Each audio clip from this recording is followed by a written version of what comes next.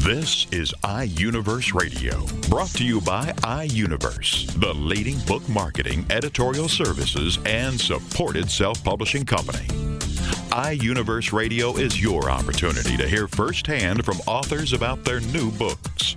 It's an in-depth discussion about the author's passion about the development of his or her story in their own words. It's an inside look into the characters and the plot and how the story all came together. Here is iUniverse Radio. Greetings for iUniverse. This is J. Douglas Barker. The book is titled Exposed, subtitled Humanity Craves Power, and joining me is the author, Anton D. Morris. Welcome, sir, to the program. Thanks, Jay. I'm happy to be here. Well, Anton, this is your second book. You are on the path to become a prolific author, perhaps, because this is over around 350 pages, which is a fairly ambitious effort to get a novel, get the concept together, get your characters lined up, and then tell the story. How did this story get started? What motivated you to begin this journey of writing this book, Exposed? Oh, well, yes. Good question. Well, to be honest, it all started when I went on vacation with my wife, and we went to New Orleans. And in New Orleans, we visited a slave plantation, and that was a very interesting thing to see, to go and visit. So after doing that, a lot of the questions started coming to my mind. Number one, just the whole concept of racism, a lot of things like that came to my mind. What successful businesses have the men who were plantation owners? Well, what successful business that their children have?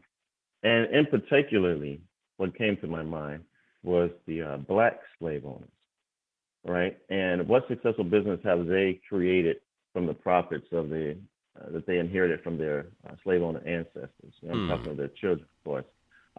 Why are the stories of black slave owners often excluded? Right. Where would the discussion of things like referendums go if we were to talk about or throw out some facts about the 10 wealthiest slave owners? You couldn't mention those 10 wealthy slave owners without mentioning some black slave owners. Mm-hmm.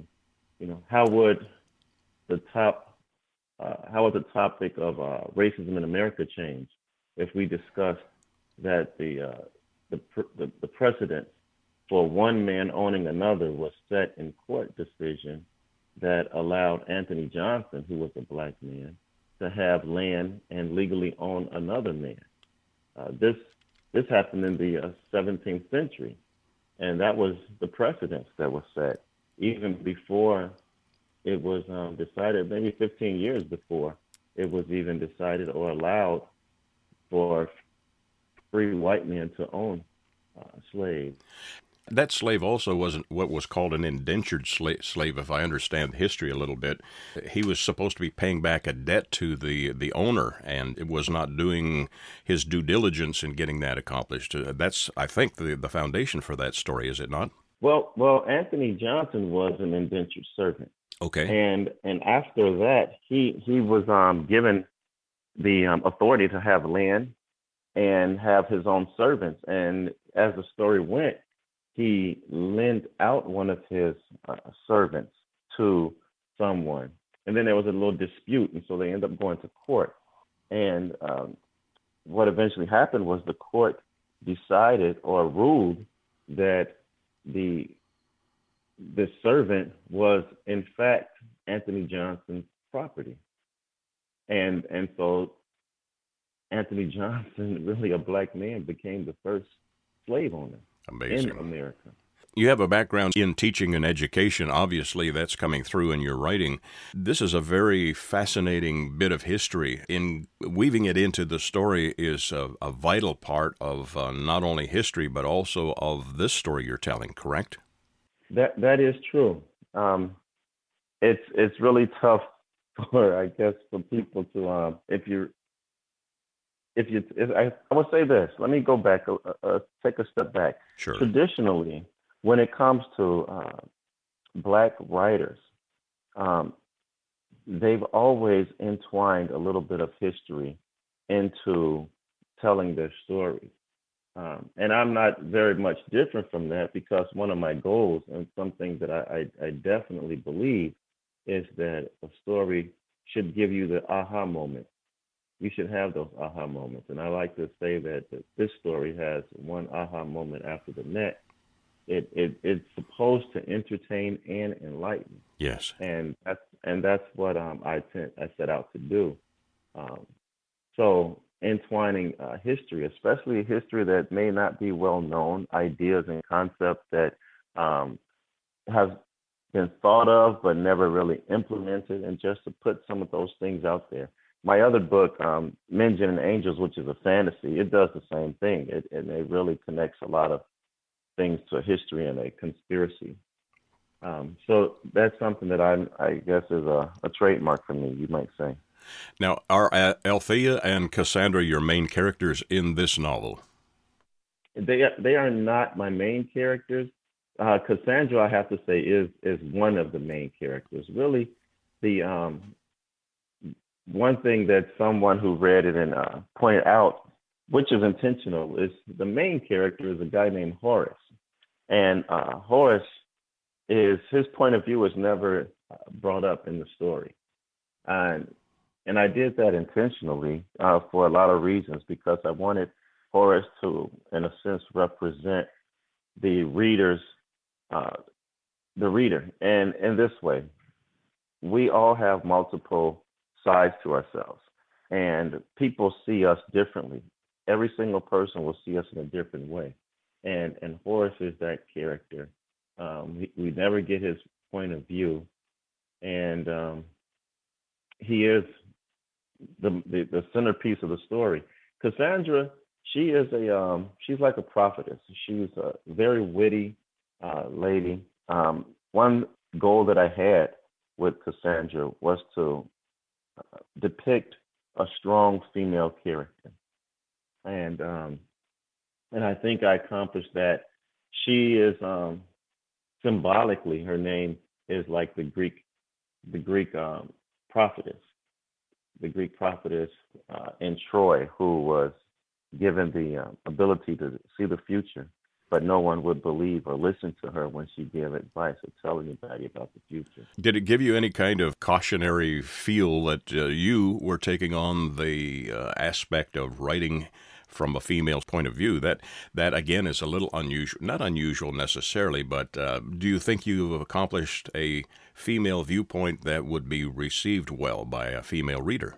I do, and to your point, the difficulty involved in that, as a guy, sometimes it's maybe simple, or it's probably more easy to stereotype the female character. Right. And but that's something that I definitely didn't want to do.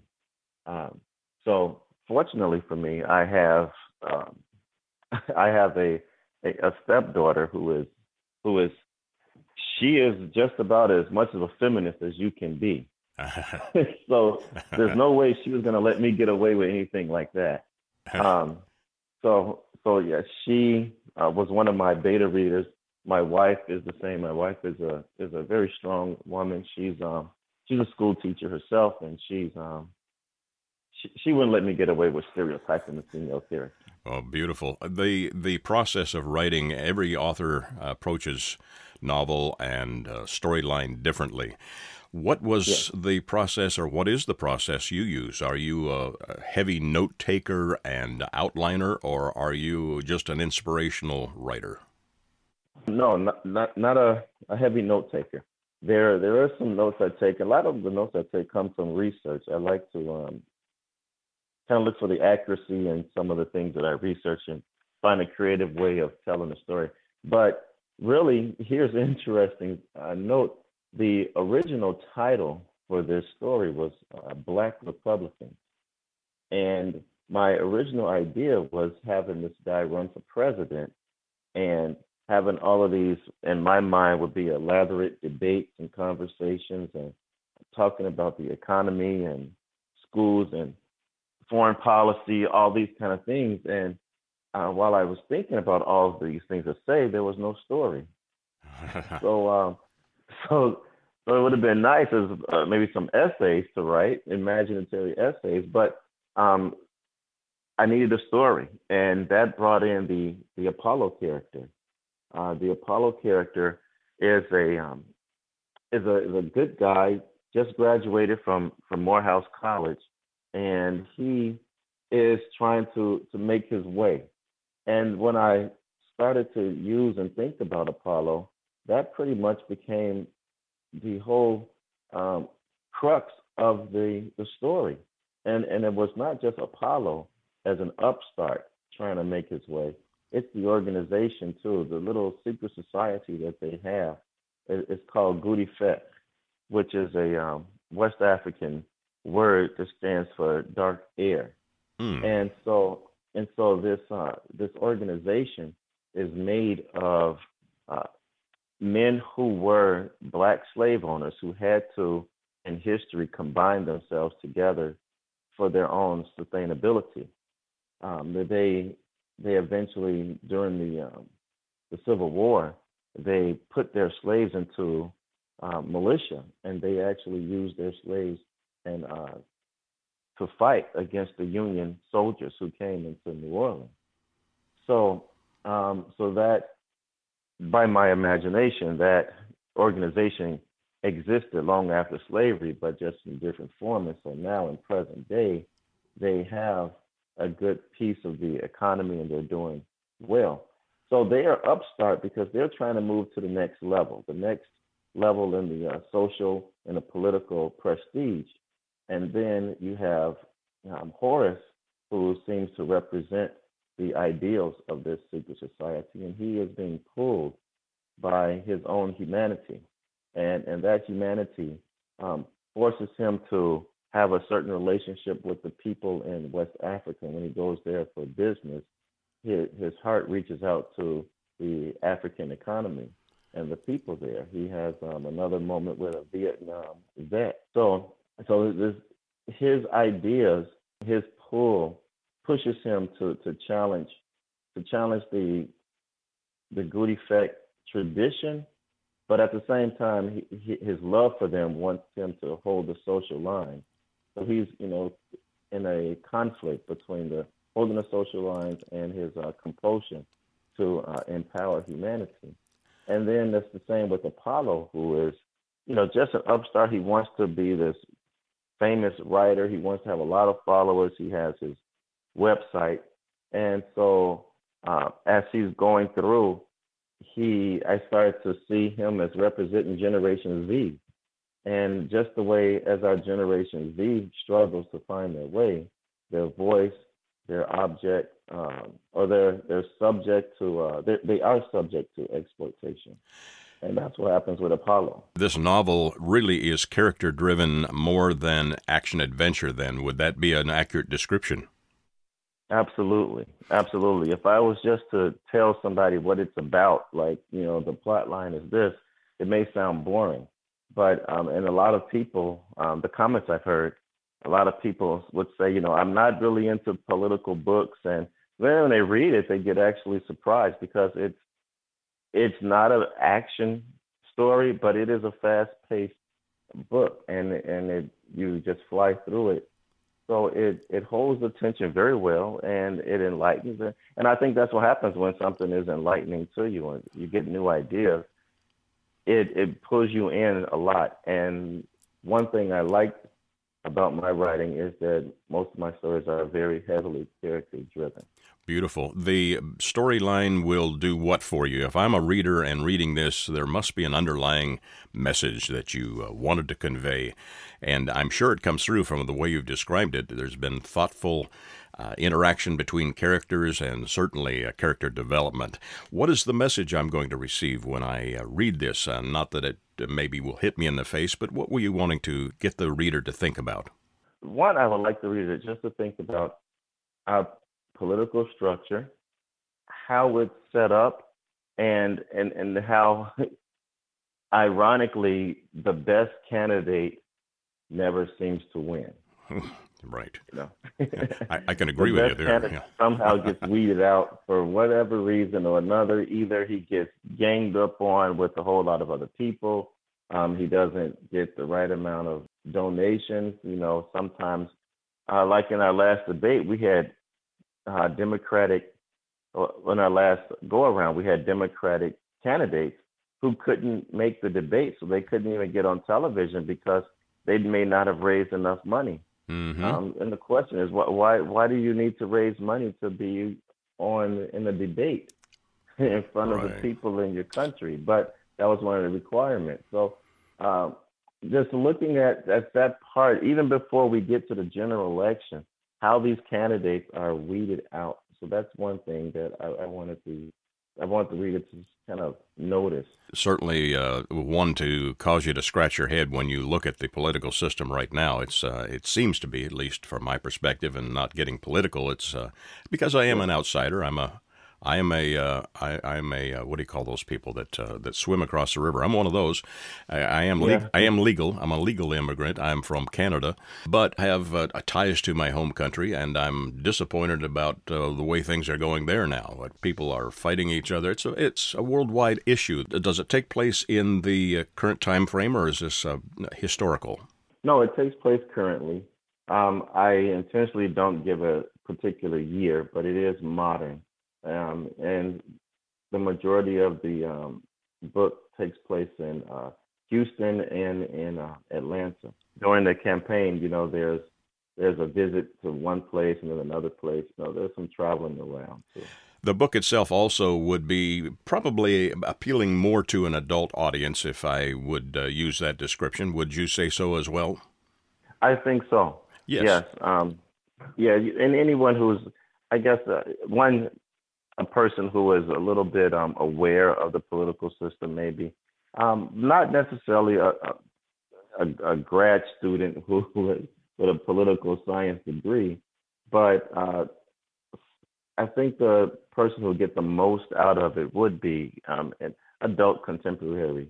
This is a very ambitious effort, I will say that, and one that you should be proud of, having accomplished a 350-page novel that is character-driven, not relying on the cliches, and you certainly have touched on some subjects and some historical moments that are not normally talked about or understood or even discussed. So I think you should be very pleased with that. At least I, from this perspective, think that's a wonderful way to approach not only a novel, but character development.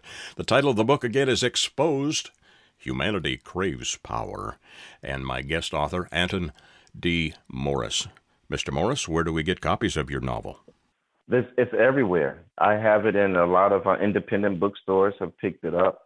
Then, of course, there's a traditional Amazon and Barnes & Noble, there's Kobo.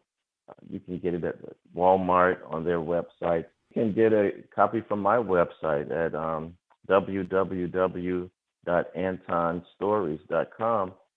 We have it set up where you can actually order a signed copy, and I can sign it and get that sent right out to you. Well, that's fabulous. Thank you, Anton, for joining me today and sharing your story. I think you should be very pleased with, hopefully, the response that it will also garner. Again, a great idea, concept, and interesting approach to character development. The title, again, is Exposed, Humanity Craves Power. Anton D. Morris has been my guest. Thank you, Anton, and have a great day. And I'm assuming, because you have finished not only this novel, but another one in your history, that there's more in the future. Would that be a good descriptive of your passion in life? Well, Jay, that's absolutely right. The Men, Jinn, and Angels book is not just one book in itself. It is a conglomerate of many to come. Right now, I have about 10 short stories that I'm working on. And also, I've already written 3 other novels for that. So that the whole Men, Gin, and Angel series, that's going to be something really big.